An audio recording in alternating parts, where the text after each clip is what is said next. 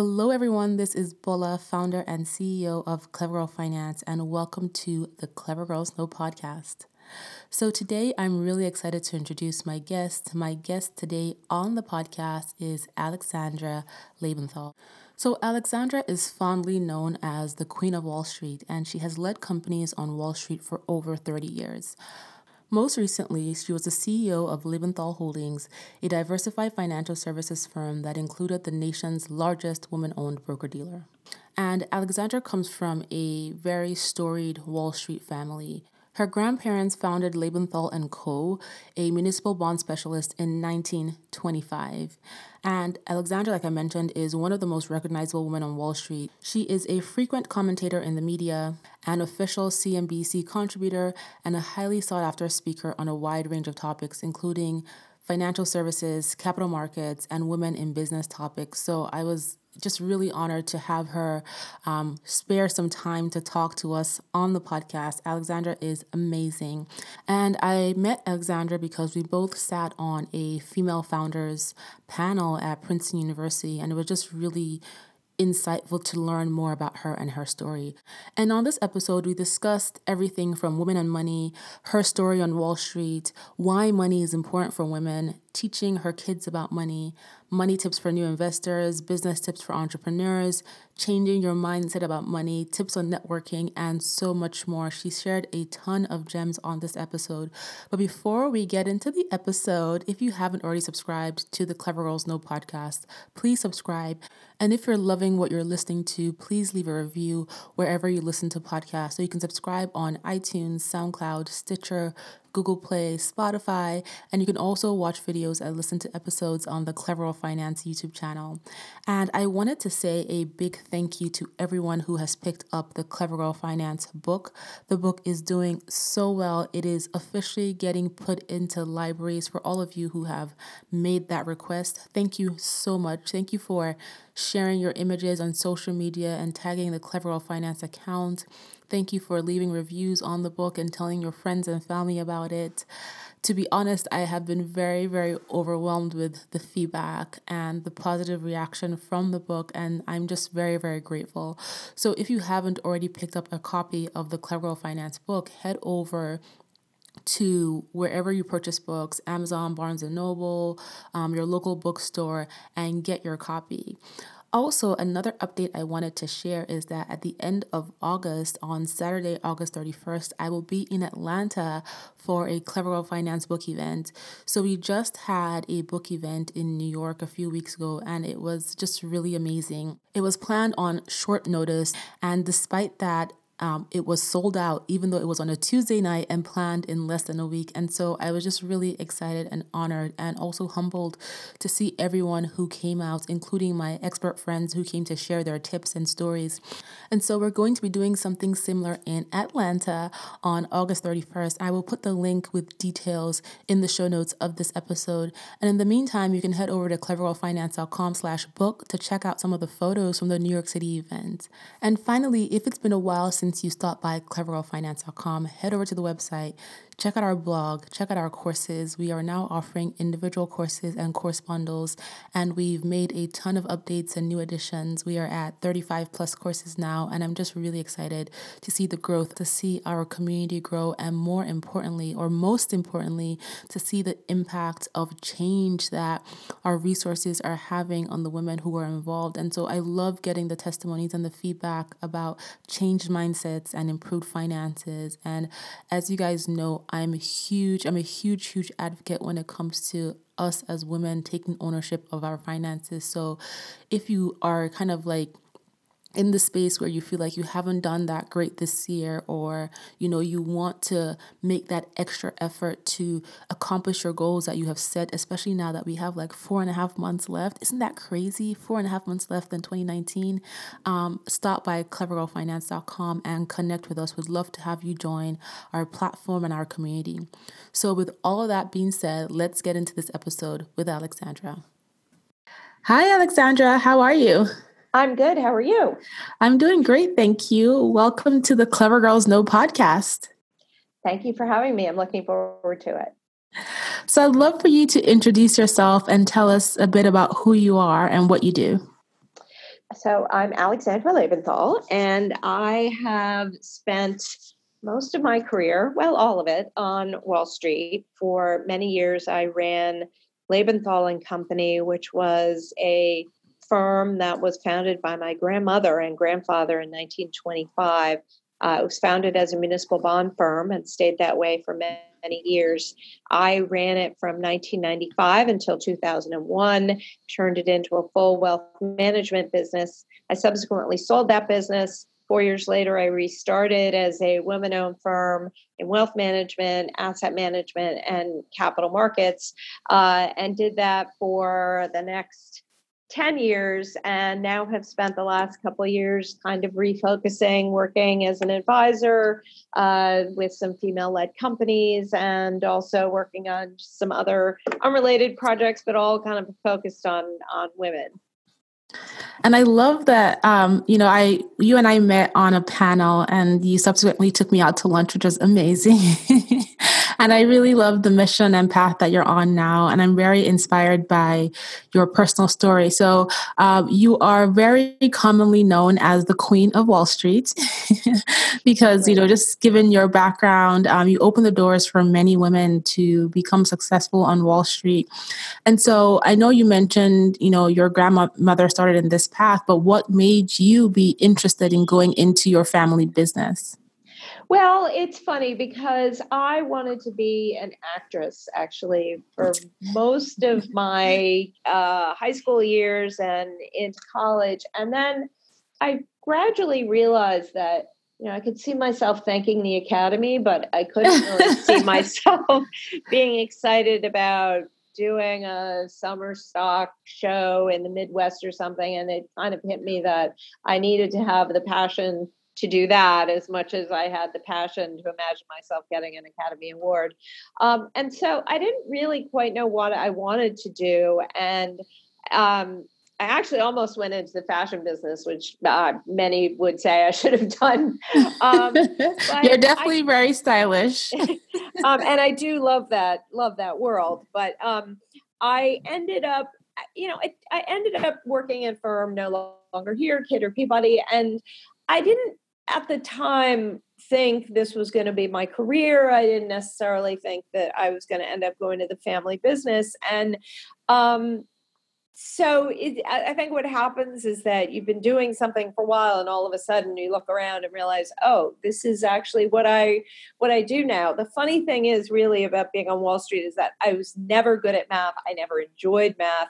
And one could raise their eyebrow and say, well, why are you in a numbers-based business? But to me, my role and my jobs and my career and focus have always been about people as opposed to numbers. So the numbers are sort of secondary to working with someone, helping someone, selling something, developing something, than the actual math aspect of it.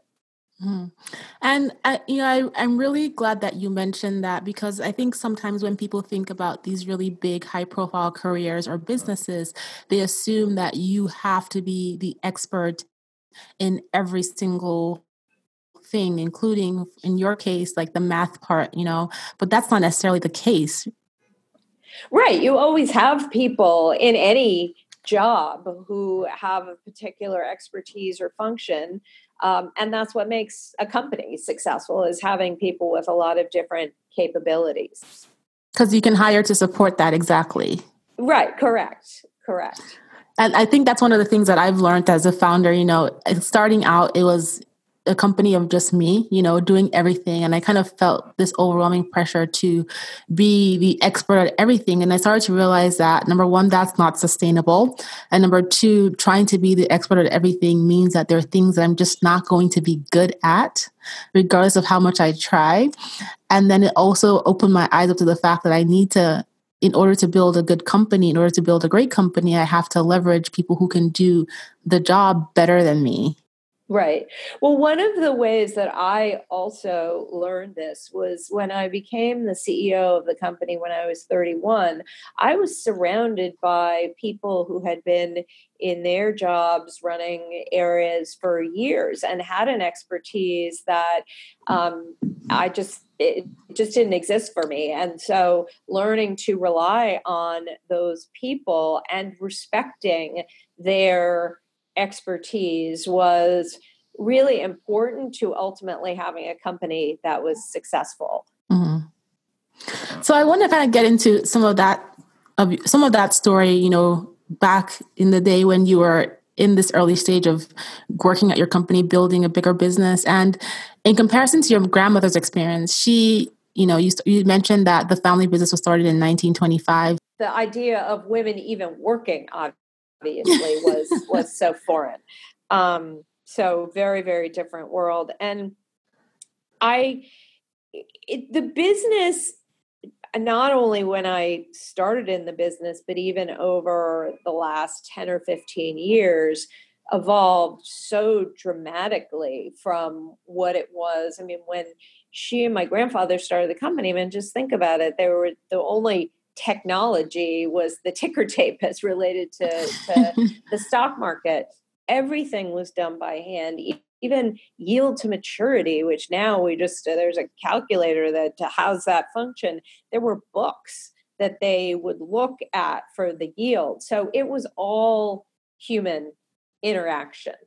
And obviously that's changed just so dramatically, but the complexity of the world and the markets is obviously so much different. I mean, there were no derivatives in 1925.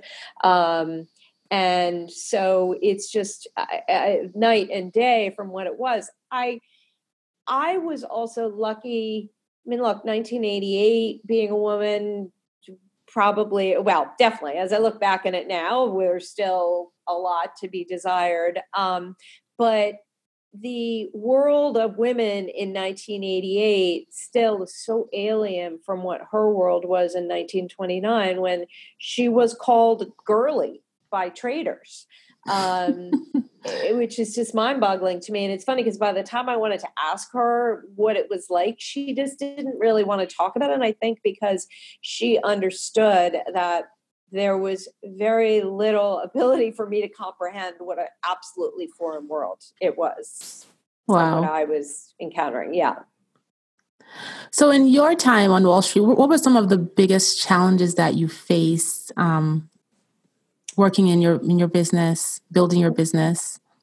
A few different. I mean, there was the original Lebenthal, which I ran, and then there was starting the new business and running the new business, and those were really night and day. So I think the biggest challenge in the old business was that I was taking over or stepping into the shoes of a very iconic father, not so much my grandmother, but my dad did all of this advertising and television, and he was a huge, huge personality, and everybody on Wall Street knew who he was, and individual people knew who he was. And so as a young woman, there was a insecurity really that over time diminished about how was I going to be him. And then over time, there's a realization that no, I'm not going to be him. I'm going to become my own person. And I always described it as I didn't have to step into his shoes, his wingtip shoes. I wore my own Manolos. So that was I think the biggest sort of internal struggle. The other one is changing the nature of the business into a full wealth management firm from just a really one product firm took a lot of work in terms of not just getting clients to do more business with us, but getting our salespeople, our advisors to realize that they needed to expand their business. And there is a tendency for people to want to stick to what they know, and a fear of, well, if I suggest something else, this person might think I don't know what I'm talking about. They may never want to do business. You sort of, your mind takes you into all these different directions. So that was kind of the biggest challenge. And it took time, ultimately was successful, but it took time. In the new business, the challenges were entirely different because, first of all, it was the beginning of the financial crisis, and that was just incredibly difficult. But it's really building from nothing is incredibly difficult from the perspective of certainly having the capital to do that. And as you and I know, for women in general, raising capital is a challenge, to say the least. But also figuring out, okay, so what do I need to do first, second, third, 10th? And also, I need to do it all at once. And in terms of capital, also knowing that you are limited in what you can build, and yet you need to build to be able to grow and have the company be successful. And so there's a really hard trade-off in terms of dollars and cents. The one other thing, and I just recently read a LinkedIn story somebody wrote, is that people don't really appreciate how hard mentally and emotionally it is to be a founder. And it's not just a matter of, oh, wow, my day's really hard and, I have so many things to do. It can play with your mind and weigh on your psyche, and nobody else in the company, unless they are as equally vested and invested from a financial perspective, understands what that's like. And it can be crushing at times. So that was the other thing. And then still recognizing in the mid 2000s that there's a struggle for women and a struggle for women-owned firms to get business when a lot of people didn't necessarily see women-owned firms as needing the same type of accommodation or mandates or carve-outs as minority-owned businesses. So having to kind of, beat the doors down on that one. So a whole different set of challenges, and frankly, learned a lot, but glad not to be doing that anymore. Well, I can definitely relate, regarding just the emotional and mental and even physical, turmoil that a founder goes through building a business. I mean, I experience it every day. I was even having a conversation with a friend of mine who's also a founder on the West Coast, and we're just talking about just the pressure of, it's like, in a way you can't even explain it because you're so vested in this thing, and it's like you're a child, but it's very complex, and it's also very isolating in a way, because like you said, unless the people around you are equally vested, they don't really understand what you're going through. The isolation is really, really big. And I mean, I will say, I think it's important to say, and I always just kind of put things out there. I mean, I did go through bouts of depression because of it, which were really difficult because you're feeling that way internally, but at the same time have to be the leader and keep everybody going and be eternally optimistic. And it was, as I said, reading this article recently on LinkedIn that I identified with so much of it. Yeah, because if you can't be optimistic as a leader of your company, what do you expect from the people who are working for you?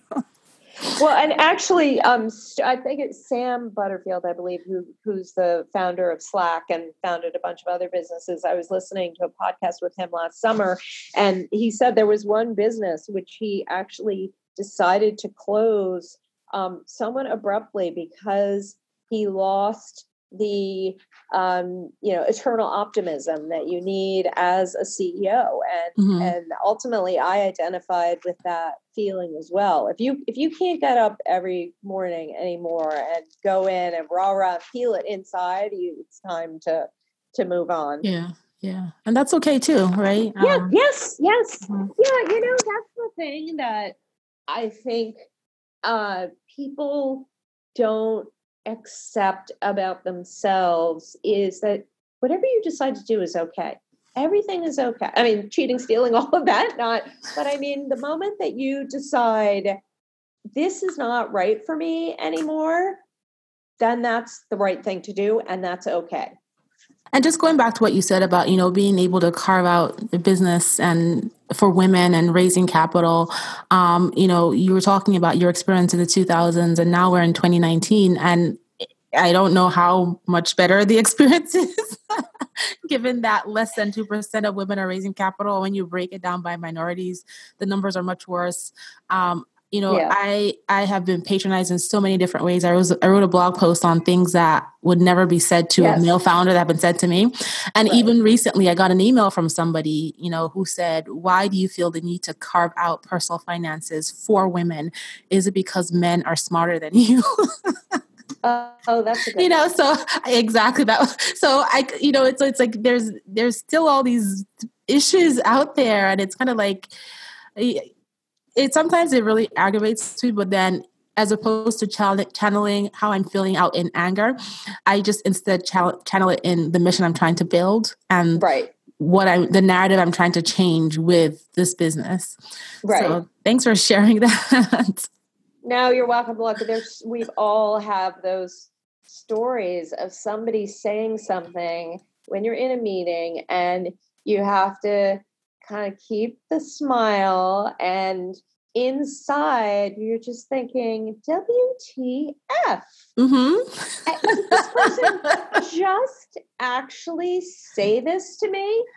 And then have a response that's measured and hopefully has a little bit of humor in it, but really just wanting to throttle the person or grab them by the lapels and say, "Did you really just say that?" Yeah. So it continues.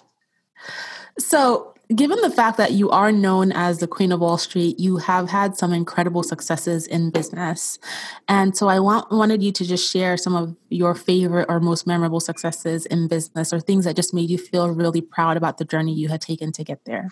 Well, so first of all, the funny story about that Queen of Wall Street title, and in a way this does, which I was not 100% thrilled at, but Fortune magazine did a story on me, and it was in 2010, and it was it was 6-page. Just I couldn't have dreamt that a nicer story would be written.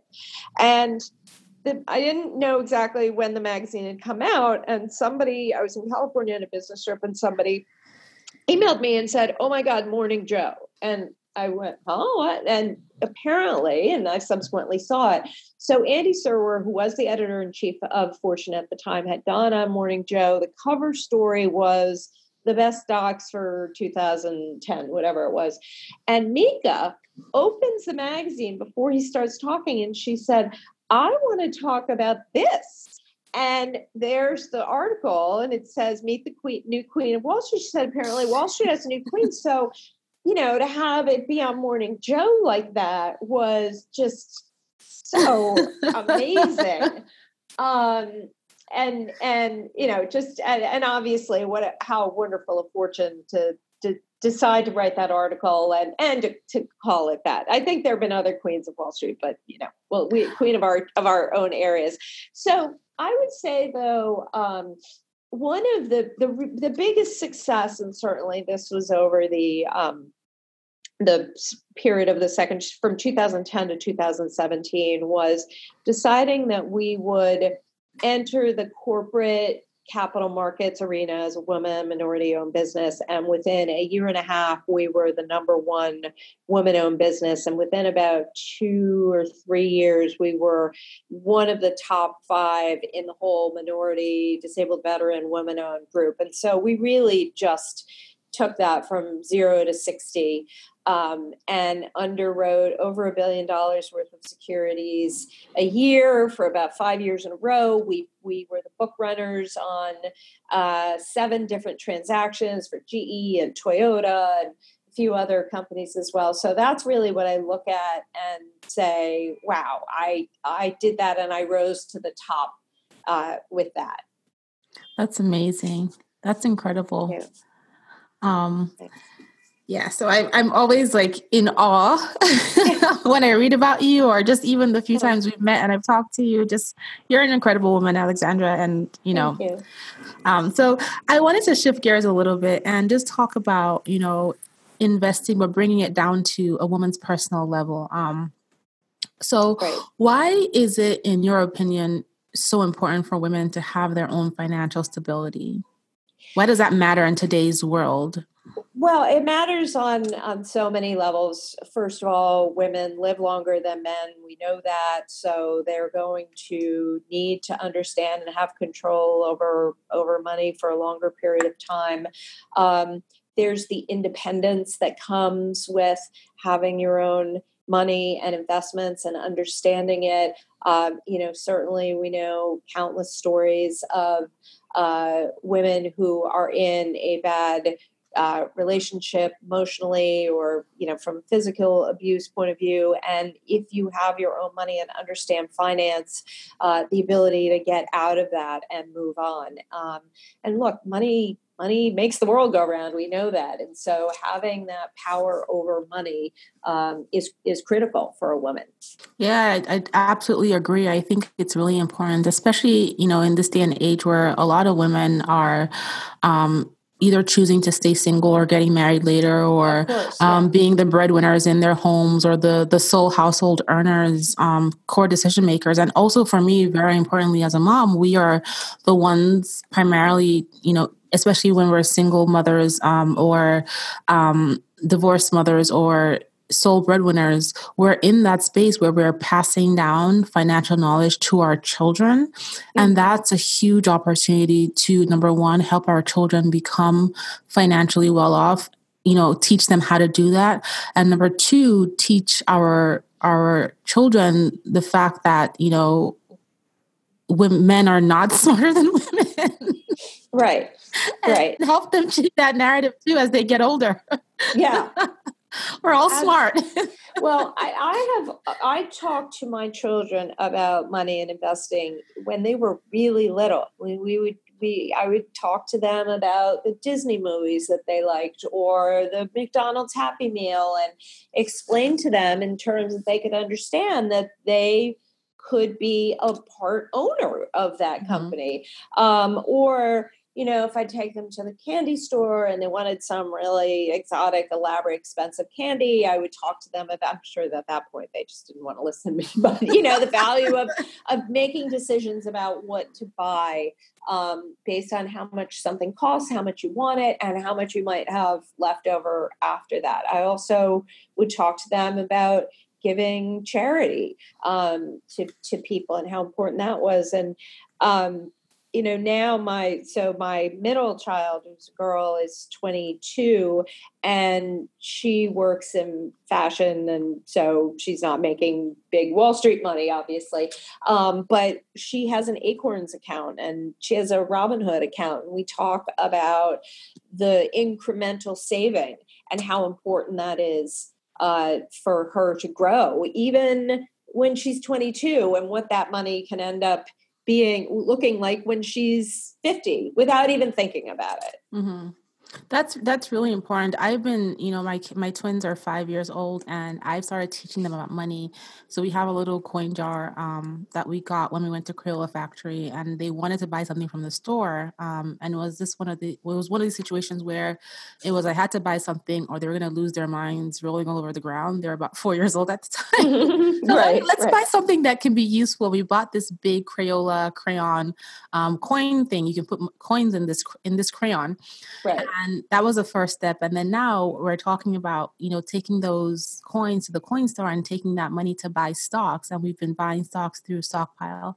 And it's buying things that they know. So they watch Disney. And so instead of Yeah, going to the yeah. Disney store, it's buying Disney stock. And initially, I didn't really think that they care. They're just like, okay, mom, whatever, But then we drove by a Adidas store not too Mhm. long ago, and my son loves sneakers. And he said, look, there's Adidas. I own the store. And I was like, how do you own the store? He's like, Oh, I have stocks. see, that's the best. So that That's was what you hope for. That's great. exactly.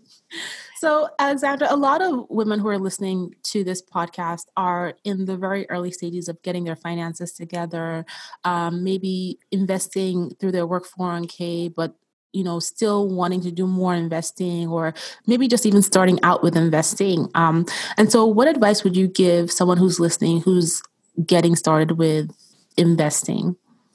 Well, It actually goes to before when I mentioned Acorns and Robinhood.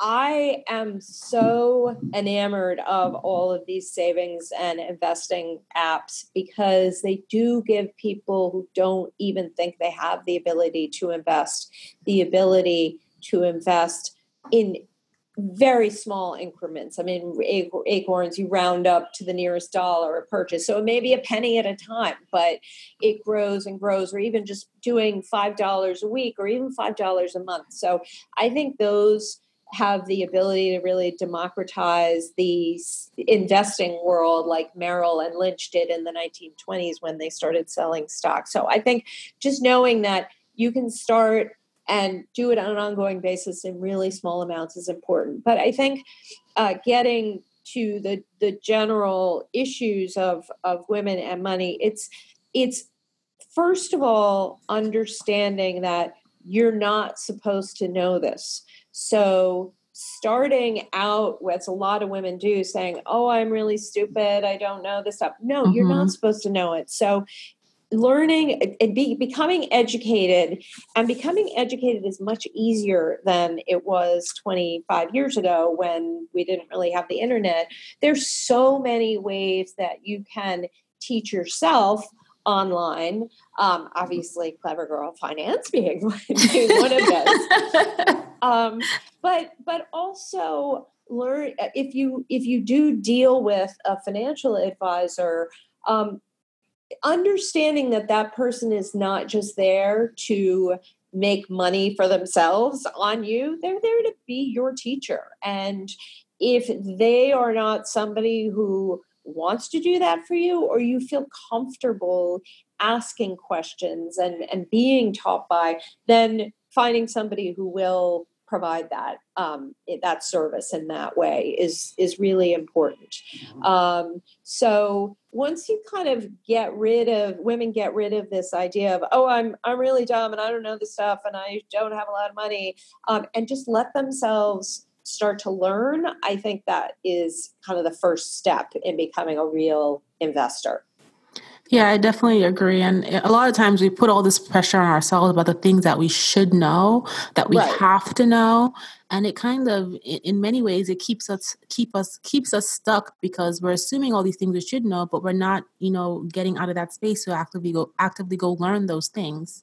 Right. And so that's really great advice. Right. And speaking of advice, what advice would you give yourself about money, life, or business, or all three? So I think the really important thing when you have a business is to know the amount that you are willing to invest in the business or guarantee in terms of debt, and recognize that if you reach that level and the business really isn't where it needs to be, and you're going to need to continue putting money in, just being able to say, okay, I reached my limit, and I shouldn't continue. If I'm going to continue to be the one who's just going to have to fund it. But I mean, and it goes to that sort of optimism that we talked about before. So it's a combination of both of those. But, and I don't need to say that and cut off millions of, would-be rent the runways out there.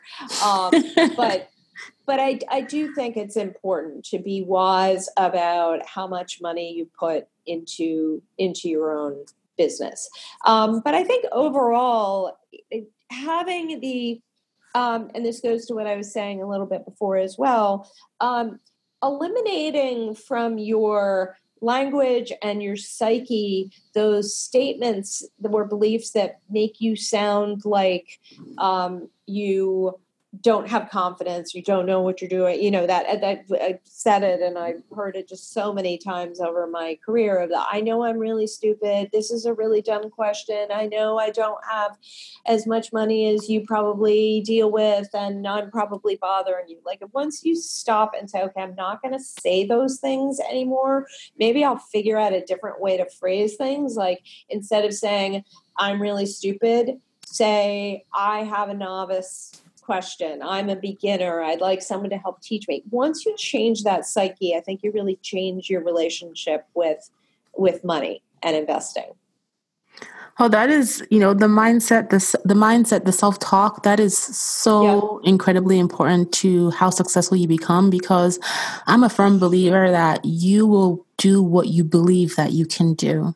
And if you absolutely. don't believe it, then you're not going to do it, because you're not going to be compelled to make the effort or take the steps or even push or challenge yourself to do that. So that's, Right, yeah, awesome. right.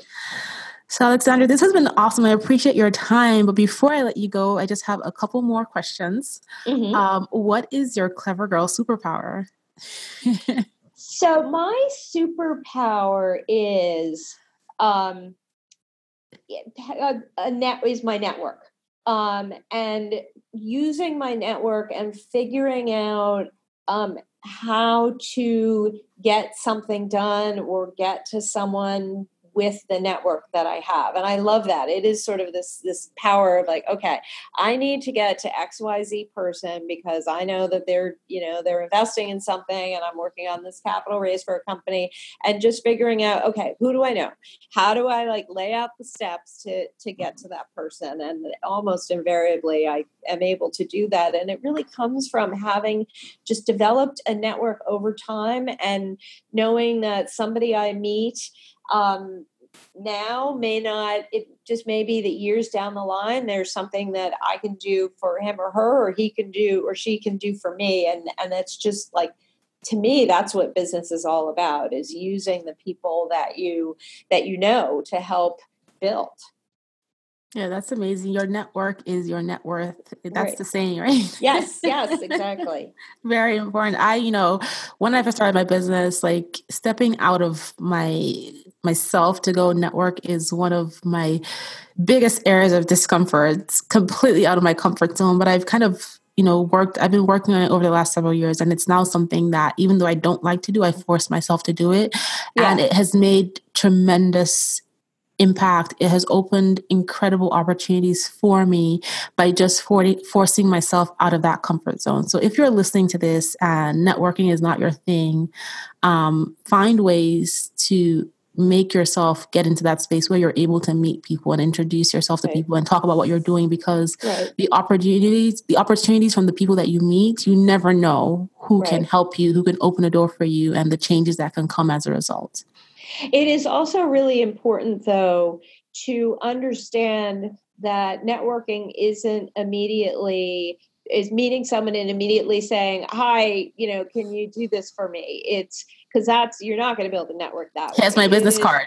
right, right. It's being able to talk about yourself to that person, but recognizing their body language when maybe it sounds like you're kind of selling yourself a little bit too much. It really is. It's creating a relationship. Exactly. Yeah. So being understanding of that. And somebody very wise once said to me that, your network is a living, breathing thing. You have to nurture it. You have to water it, but it cannot always be about you asking for things. And this person, who was an incredibly successful banker, who sadly passed away a few years ago, but he had a call list every day of 10 people, like some of and mostly the top people in the world in business and stuff. And it was just, hey, I wanted to call because I saw you did this deal. Even it wasn't with my firm, but I saw you did this deal and I'm so excited for you. That's so great. Or, hey, I saw this story about you guys. I know it's a tough time. I just wanted to let you know I'm thinking of you. That's how you build a network. Communicating with somebody when there's really no benefit to you at that moment to doing it. Yeah, it's relationship building at its finest. Right. Yeah, so that's great advice. So, Right. Alexander, how can people learn more about you? Where can they go to read your articles, etc.? So right now, for the most part, I'm writing articles on LinkedIn, so you can find me there. A lot of them are about women, money, and finance. Also, if anybody is up for a really fun, enjoyable read, I did write a novel a few years ago called The Recessionistas, which is um, it's sort of satire and expose of Wall Street and New York society during the financial crisis. I guarantee you'll stay up all night reading it, and you're just like an enjoyable book. So you can read that. And then just, I do other things here and there. I actually do a lot of work with a company called Insight Tech, which is going to be the future of brain surgery. Actually, it's non-invasive brain surgery. And I was one of the very first beneficiaries in the United States almost 3 years ago of a brain procedure that actually something that affects 10 million people in the United States. It's called essential tremor. It's when your hands shake a lot. And I was I was the second person in New York to have this done. It's basically targeted, this is a longer story, but targeted ultrasound beams that basically fix the handshake. And so it changed my life immensely. Wow. And so I'll do things here and there for the company, but over the years, you'll hear a lot more about them. But right now, that's it. More to come in the future, I'm sure. And I'll be picking up your book on Amazon today. I'm going to stay up all night then reading it. I can't wait. And actually, even though it's a novel, it has a lot of finance lessons in it that you won't even realize until you're done. And now I know what a CDO is. So.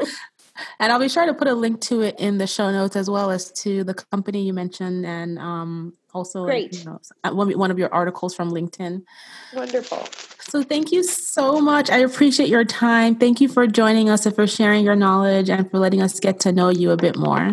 My pleasure. Thank you so much for having me. And look, I'm glad we were on that panel together, and now we're part of one another's network. Yes. Thanks, Alex. You are welcome. All right. So I hope you guys enjoyed listening to this episode with myself and Alex. I had a great time talking with her, and I hope you are inspired, motivated, and excited about going out there to achieve your financial wellness and your business success. If you haven't already subscribed to the podcast, please do. You can do that on SoundCloud, Stitcher, Google Play, Spotify, and basically everywhere you listen to podcast episodes. And you can also watch videos on the Clever Girl Finance YouTube channel. And if you haven't already picked up your copy of the Clever Girl Finance book, you can find it everywhere books are sold in every format. So ebook, audiobook, and physical copy. I will talk to you guys on the next episode. Thank you so much for listening.